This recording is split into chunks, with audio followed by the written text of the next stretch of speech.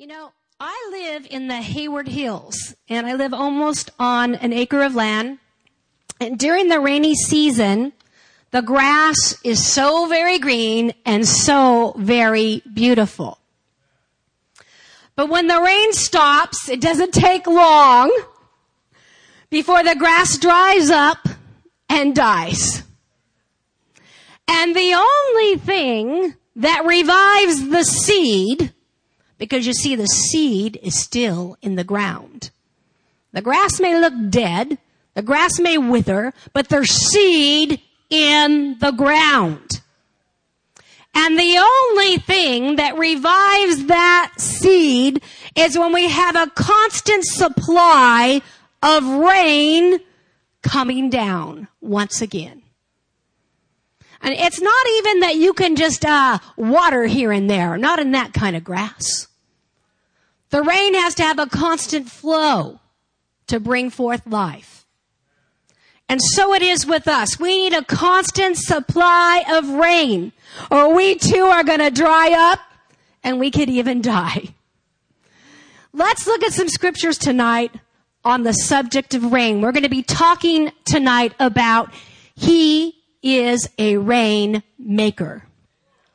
We're going to look at Zechariah chapter 10. And we're going to first start off in the King James Version. We're going to jump around a little bit tonight. We're going to have a Bible study on the subject of rain, okay? So Zechariah 10 and verse 1 says this: ask the Lord for rain. I like that. That's something I can do. I can petition God. I can ask God for the rain. It says, ask God for the rain in the time of the latter rain. And the Lord will make flashing clouds or lightnings. Another translation says, lightnings which produces power. He will give them showers of rain, grass in the field for how many people? Everyone. And I found out that everyone is everyone. Amen? He says he makes the rain to fall on the righteous and unrighteous alike, the just and the unjust. Rain will fall because God is a just God. The Message version says He is the rain maker. Praise God, I like that. I like that. He makes rain. Hosea 6. Let's turn to Hosea chapter 6. I'm going to look at verse 3. And it says here in Hosea chapter 6 verse 3, let us know, let us pursue the knowledge of the Lord. His going forth is established as the morning, and He will come to us like the rain, like the latter and the former rain to the earth. And in the Amplified, it reads this way: yes, let us know, recognize, be acquainted with, and understand Him. Let us be zealous to know Him, to appreciate, give heed to, and to cherish Him. His going forth is prepared and certain as the dawn, and He will come to us as the heavy rain. I like that. As the latter rain that waters the earth. And so we can see that this scripture tells us that He shall come as the rain. And one thing I know is that we need an outpouring of God. Amen? We need an outpouring of God in our lives individually, in our families. We need an outpouring of God for service, in our church, in our nation, in our cities, in this earth. We need a visitation of God, an outpouring of God. And God says, ask for the rain, and He will come as the rain. We had a wonderful exhortation and service the Sunday night when Pastor Nick was here talking about, ministering to the lost. Pastor Tom did a tremendous job on Sunday morning talking about the favor of God. If you were not here, get that CD. And I'm telling you, these things work together. The lost, the favor of God, and the outpouring of His Spirit. And we're going to find out how we get that. Amos chapter 4 and verse 7. And we're going to look at this in the Message Bible. It says this, yes, and I'm the one who stops the rain 3 months short of harvest. And I make it rain on one village, but not on another. I make it rain on one field, but not on another.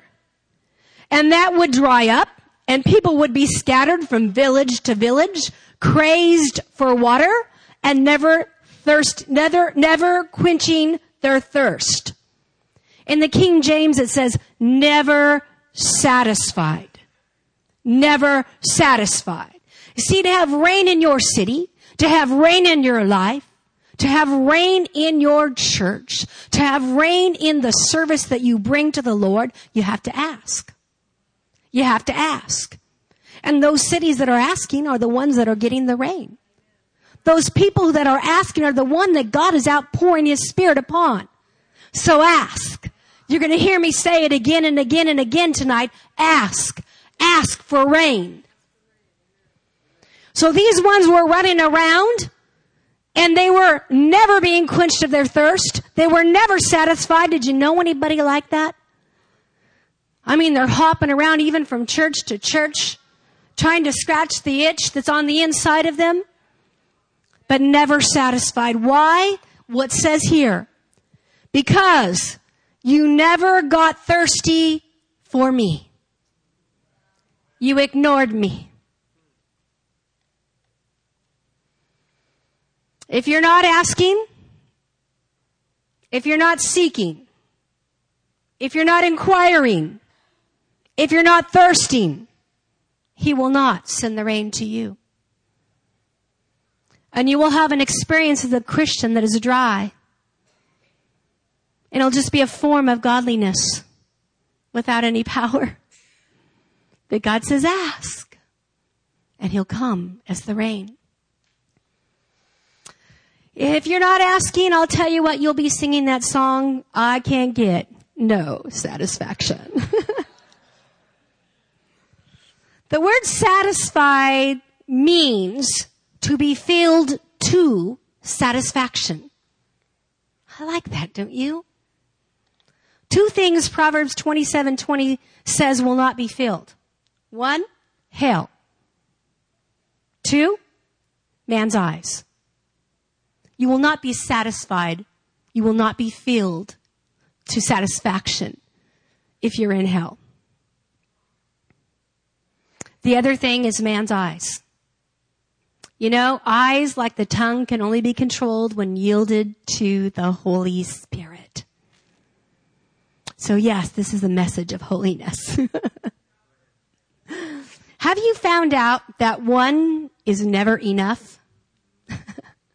Just this one time, I'm going to do this. You see, folks, the flesh is never satisfied. I have flesh, you have flesh, pastors have flesh. Flesh is never satisfied, and one time is never enough. It's like, I'm just going to take this one bite. I'm just going to tell this one lie. I'm just going to look this one time. It's just that one kiss or that one drink. There is a way that seemeth right unto man. You can justify anything if you don't make the Word of God your standard. You know? You can justify anything, but the Bible says that way that seems right unto man, it leads to a place of decay, disease, death, discouragement, despondency. Amen? That's what God said. So we got to find out, what is His way? What does He have to say? What is His standard? And nothing less is acceptable. Nothing less. I remember praying a prayer when I first came back to the Lord. And I said, God, I just want to know You. I want to know what You have to say. I don't care what the Catholics, the Baptists, the Methodists, the Pentecostals, I don't care what the Lutherans have to say. I want to know what you have to say. And if you will reveal yourself unto me, I will serve you. And I will give myself to you. But if I can't believe every word in this book, then I might as well throw it in the garbage. So Holy Spirit, I'm asking you, reveal yourself to me. Reveal truth to me. And I will live by your standard. Hallelujah. Who can satisfy a thirsty soul? Only the living God. Let's look at Jeremiah. We're going to look at chapter 10, and we're going to look at verses 12 to 20 in the New King James Version. It says this: He has made the earth by his power. He has established the world by his wisdom. And he has stretched out the heavens at his discretion. And when he utters his voice, there is a multitude of waters in the heavens. And he causes the vapors to ascend from the ends of the earth. And he makes lightnings for the rain. Remember, he's the rain maker. Not anything else, not anyone else. He's the rain maker. In Ecclesiastic chapter 11 and verse 3, it says, if the clouds are full of rain, guess what they do? They empty themselves. They empty themselves upon the earth. When the clouds are full, it rains. Now the last part of that verse says that he causes the vapors to ascend to the earth. Now, I thought that's interesting. Vapors. See, there's a cycle of evaporation.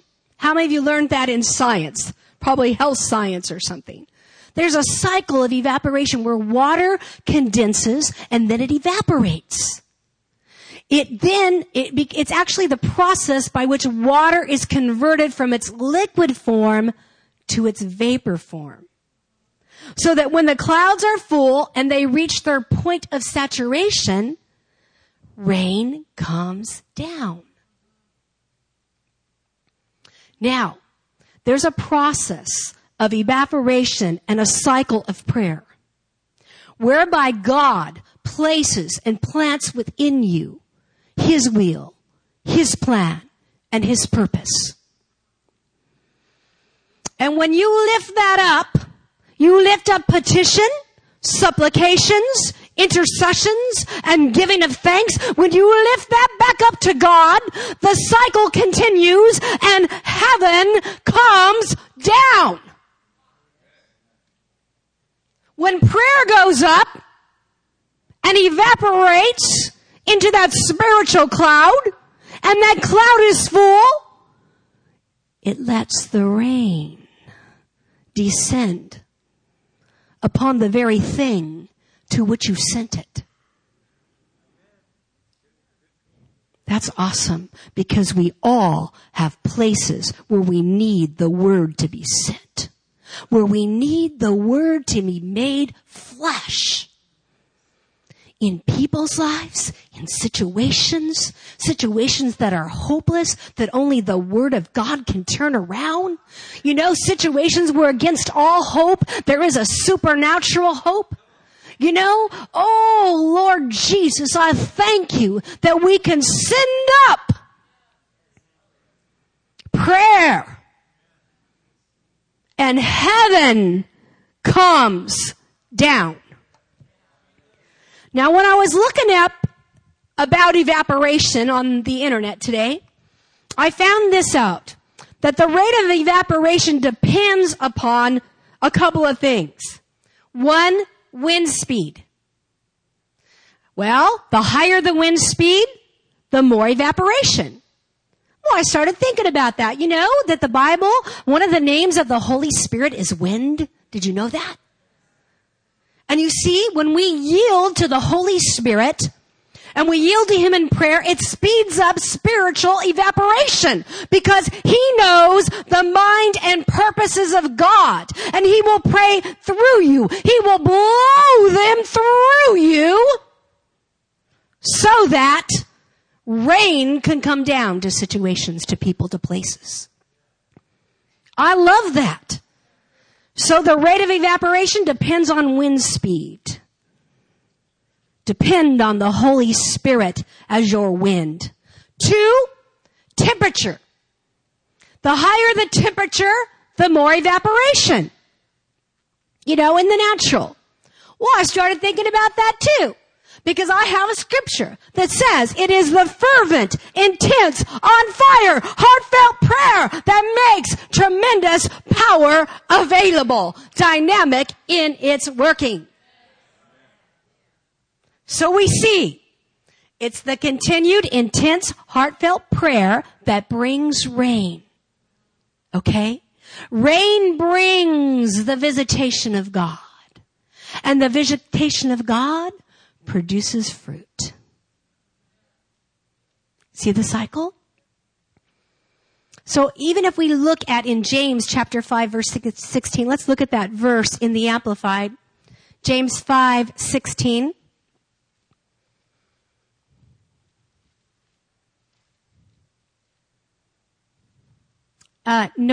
James 5:16. Praise God. I'll just go ahead and begin to read. Confess to one another, therefore, your faults, your slips, your false steps, your offenses, your sins, and pray also for one another. I like that. The Bible is exhorting us to pray for one another, that you may be healed and restored to a spiritual tone of mind and heart. For the earnest, heartfelt, continued prayer of a righteous man makes tremendous power or empowerment available, dynamic in its working. See, our power source is God. Prayer brings God on the scene. Verse 17. It says, Elijah was a man, a human being, with a nature such as we have, with feelings, affections, and a constitution just like ours. And he prayed earnestly. He prayed with heartfelt prayer, intense prayer, with faith, for it not to rain. And no rain fell on the earth for 3 years and 6 months. And then he prayed again. And the heavens did what? They supplied the rain, and the land produced its crops. It brought forth fruit. It brought forth a harvest. My brethren, and if anyone among you strays from the truth and falls into error, and another person brings him back to God, see, that's what prayer does. Standing in the gap, interceding. Let the latter be sure that whosoever turns a sinner from his evil course will save that one soul from death, and he will cover a multitude of sin. So whosoever turns a sinner, in that passage of scripture, how is one going to turn? How is one going to turn? Through prayer, which produces empowerment. Prayer that gives one strength. So if you ask, the Bible says in Psalms, though their hands may not be innocent, He will deliver them. He will raise them up because you asked. Because you asked. Because you stood in the gap. Because you interceded in their behalf. God is faithful.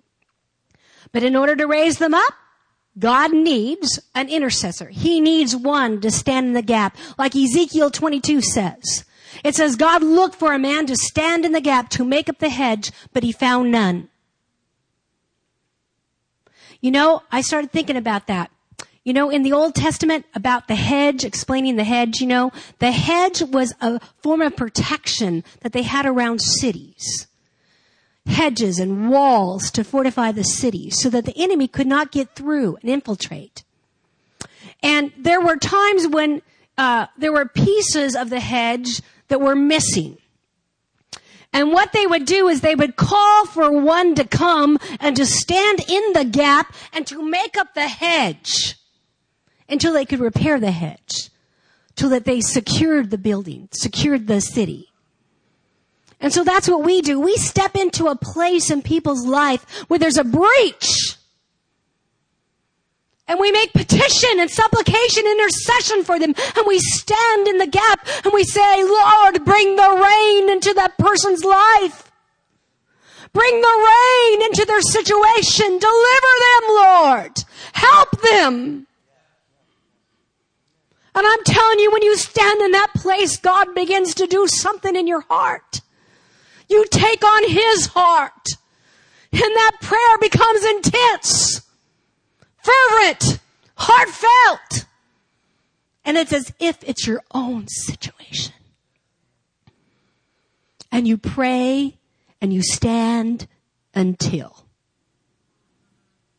you see the victory. Amen? Praise God. Why do you think God couldn't find someone to stand in the gap?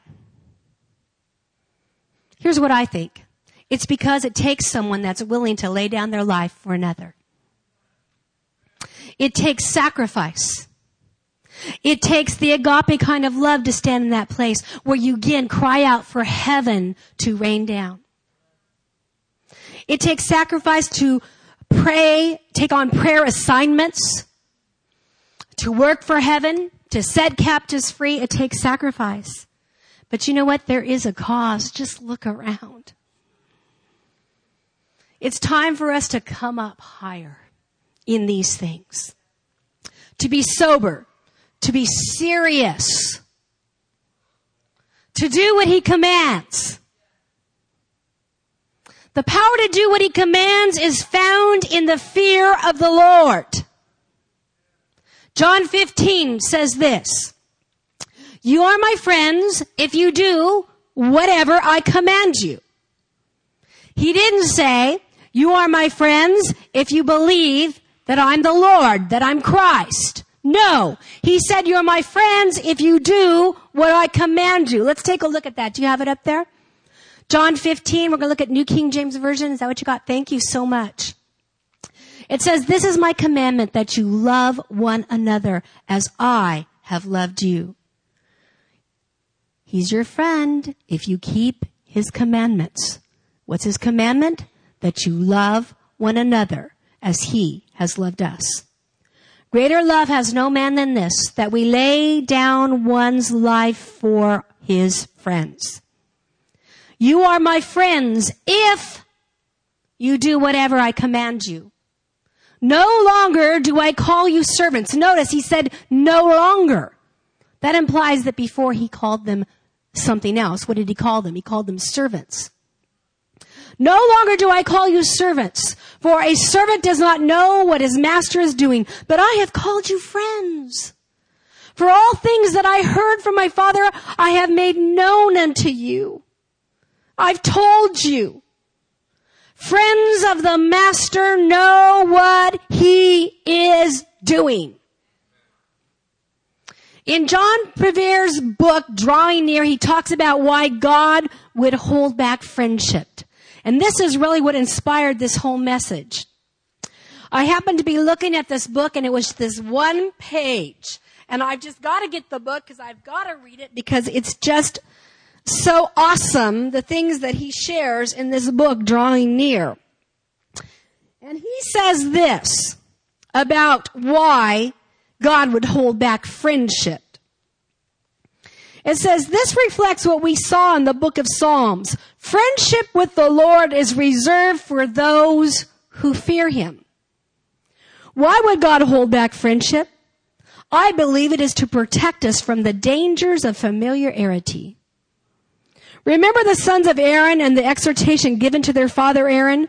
"By those who come near me, I must be regarded as holy." This happened again in the New Testament when a man and his wife entered the presence of a holy God with unhealthy familiarity. They died in His presence, Acts 5. Great fear came upon the church as the body of believers came into the understanding of the seriousness of the lack of reverence for God. God is to be held in reverence by those around him. He'll allow you to be his friend when you reverence and fear him, because he knows that it's a place where you will be protected, where he can speak to you about secret things, where he can tell you things, things to come. So, is he your Savior, just your Savior, or is he the Lord of your life? That's my question for you right now. Is he the Lord over your life? When he is the Lord of your life, you will do whatever he commands. You will obey him. Glory to God. When he is Lord over you, you're going to look ahead for direction. You're not going to look behind. Always looking behind causes you to do what? Stumble. No, you're going to look ahead because you're going to be expectant. And I think Moses was a great example of somebody that never looked back and longed for the past. And, he had so many things. He had everything provided for him. He had position. He had power. He had wealth. He had a privileged life. But you know what? He didn't look back. The children of Israel, on the other hand, they continually looked back. What were they coming out of? Bondage, slavery, enslavement. But they kept looking back. So what is the difference here? I'll tell you the difference. The difference is Moses had an encounter with God in the wilderness. God revealed himself to him in the wilderness. He was transformed in the wilderness. You can be transformed in the wilderness. It's a place where, you do cry out for God. Because you're at the end of your rope. But when you're at the end of your rope, look up, because that's where there's more of God and less of you. Praise God. Hallelujah. You can be transformed in the wilderness. You'll come out of that dry place and you'll make rivers in the desert. And I'm telling you what, it'll be a spring where other people can come and drink, and nothing and nobody and nothing can take that away from you. It'll be gold to you. The trying of your faith is more precious than gold. So you can be changed in that place. In Exodus 7:16, the scripture tells us that Moses was taking the children of Israel really to that very place, to the very place where he was transformed, to the very place where he had met God, Mount Sinai. Let's look at that in the New Living Translation. Oh no, the NIV, I'm sorry. I gave you guys the stuff. Thank you for being such a blessing up there. Exodus 7:16 in the NIV, it says, "Let my people go so that they can worship me." Where? In the wilderness. God wanted to transform them in the wilderness. That was not speaking of the promised land. It was speaking of the wilderness. Moses led them out of Egypt, but God wanted to get Egypt out of them. And how many of you know that requires a process of time? When Moses had left Egypt and he went into the wilderness and he served as a shepherd there, it was a period of about 40 years. Because there was a process of time. Amen? And some things take a process of time to change habits, to change desires. You gotta work at it. You got to renew your mind to it.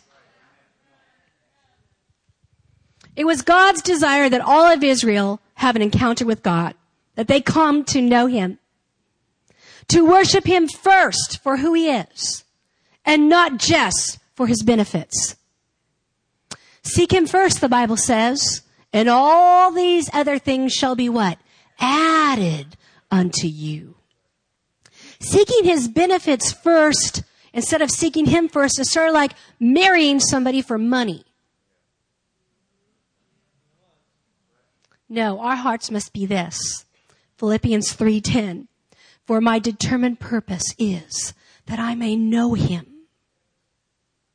that I may progressively become more deeply and intimately acquainted with him, perceiving and recognizing and understanding the wonders of his person more strongly and more clearly. And that I may be in the same way come to know the power outflowing from his resurrection. And that I may so share in his sufferings as to be continually transformed in spirit into his likeness, even to his death. Praise God. Is that your heart's cry? That I may come to know him, to be intimately acquainted with him. We all yearn for intimacy. We were created for fellowship. The content of our life is made up of relationships. Without it, we're missing. We're missing so much. Exodus 3 gives us an insight into finding intimacy with God. It's where Moses was standing at the burning bush. Let's look at that. Exodus chapter 3, verse 1. I told you we're having Bible study tonight.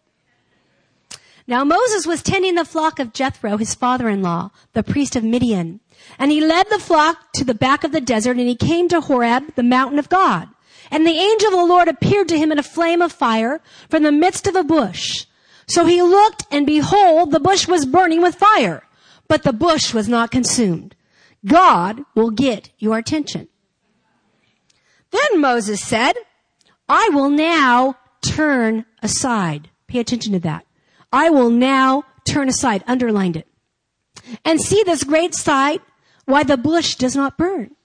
And so when the Lord saw that he turned aside to look, God called to him from the midst of the bush and said, Moses, Moses. And he said, here I am. We see here that Moses deliberately departed from his planned course. He did that so that he could respond to the promptings of the Holy Spirit. Now he had a flock there. He turned from his responsibility. There's a lot of things that call on us every day. Even a lot of good things. A lot of things that we're responsible for and over. But we gotta turn aside. We gotta turn aside. That term actually means this, to turn off. Turn off everything else. Like going into your prayer closet, closing the door, shutting out all distractions, turning to God. Now notice, it wasn't until Moses turned aside and turned off that God called his name. He was waiting for Moses to respond. He could have said something else. He could have done something else. But it wasn't until Moses responded that God said, Moses, Moses. He's waiting on us to draw near. James chapter 4 and verse 5 in the Amplified says this, or do you suppose that the scripture is speaking to no purpose that says, the Spirit whom he has caused to dwell in us yearns over us, and he yearns for the Spirit to be welcomed with a jealous love. God yearns for you. He yearns for your fellowship. He wants to make himself known to you. He wants to have you experience his love. He wants you to be filled with him. He wants to reign upon you. Welcome him. Invite him into your day. It's something I try to stay cognizant of at all times. Lord, I invite you into my day. I invite you into this situation. Come, come, even so, come, Lord Jesus, come. I ask, Lord, reign in these ones' lives. Oh, when we pray over you, we pray for you. We pray much for you because God has placed such a love in our hearts for you. And we pray that you come to know Him, that you rise up in strength and glory, that your path is made straight. Amen. We take authority over the enemy. We plead the blood of Jesus over you. We pray for a spirit of wisdom and might that be granted unto you. We pray that you come to know the power that resides in you. We pray for your families, for your children. And we stand in the gap. Praise God. I know I need people praying for me. I'm thankful you can feel prayer. You can feel the effects of prayer. You know, when the rain's evaporating, you don't really feel that evaporation. But you feel the rain. When it comes down, you feel the rain. And you feel prayer. I'm telling you, you feel prayer. And it empowers you. It makes empowerment available to you. Amen. Praise the Lord. Amen. In Psalms 25:14, the secret of the Lord is with those who fear Him. And He will show them His covenant. He will show them His ways. Israel knew His acts, but Moses knew His ways. Israel just got to see what He did, but Moses knew why He did it. In Revelations chapter 3, verse 20, it says, "Look, I stand at the door and knock.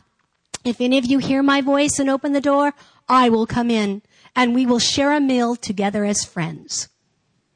I love that. He's knocking. Let Him in. Amen.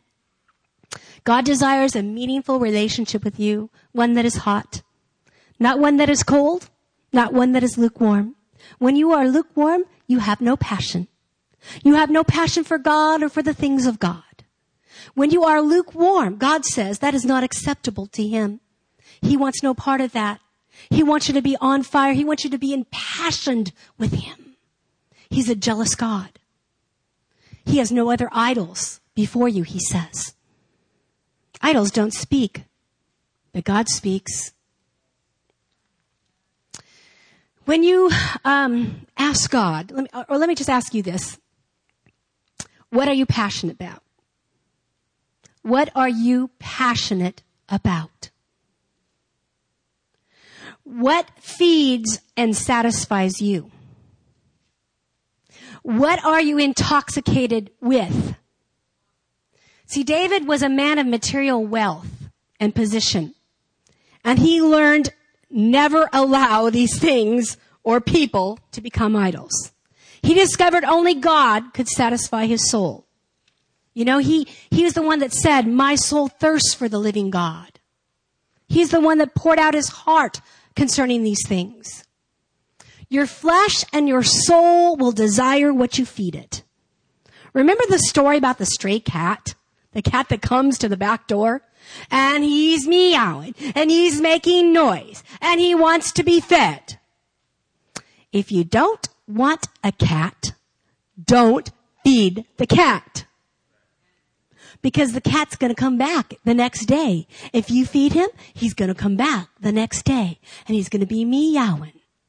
He's going to be scratching. He's going to be clawing. And you've got to feed him again. And what happens? He just gets bigger and bigger and bigger and fatter and fatter and fatter. And so it is with desires. If you don't want a wrong desire, don't feed it. And so you have to cut some things off, and that's not pleasant when you cut it off. Isn't that right? I mean, you can really hear that cat at that time. He's screeching! He's scratching. He's doing everything to get back in. Don't feed the cat. If you stop feeding the cat, he'll go away.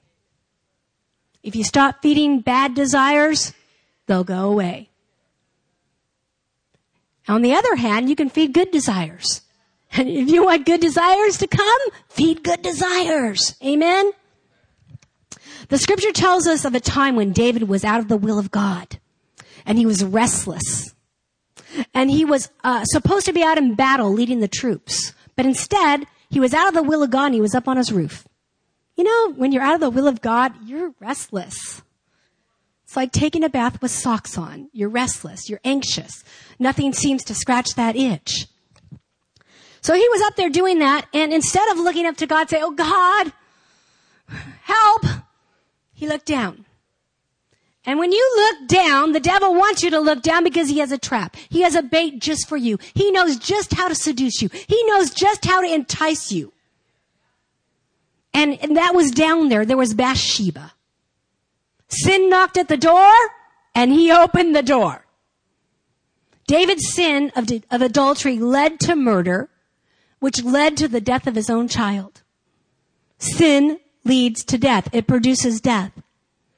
Make sure you're feeding your hungry and thirsty soul with living water and the bread of life.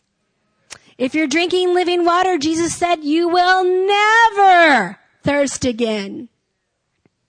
If we want to see harvest, if we want to see fruit in our lives and in the earth, we must have rain. If we want to have rain, then we must pray. We must ask the Lord for rain.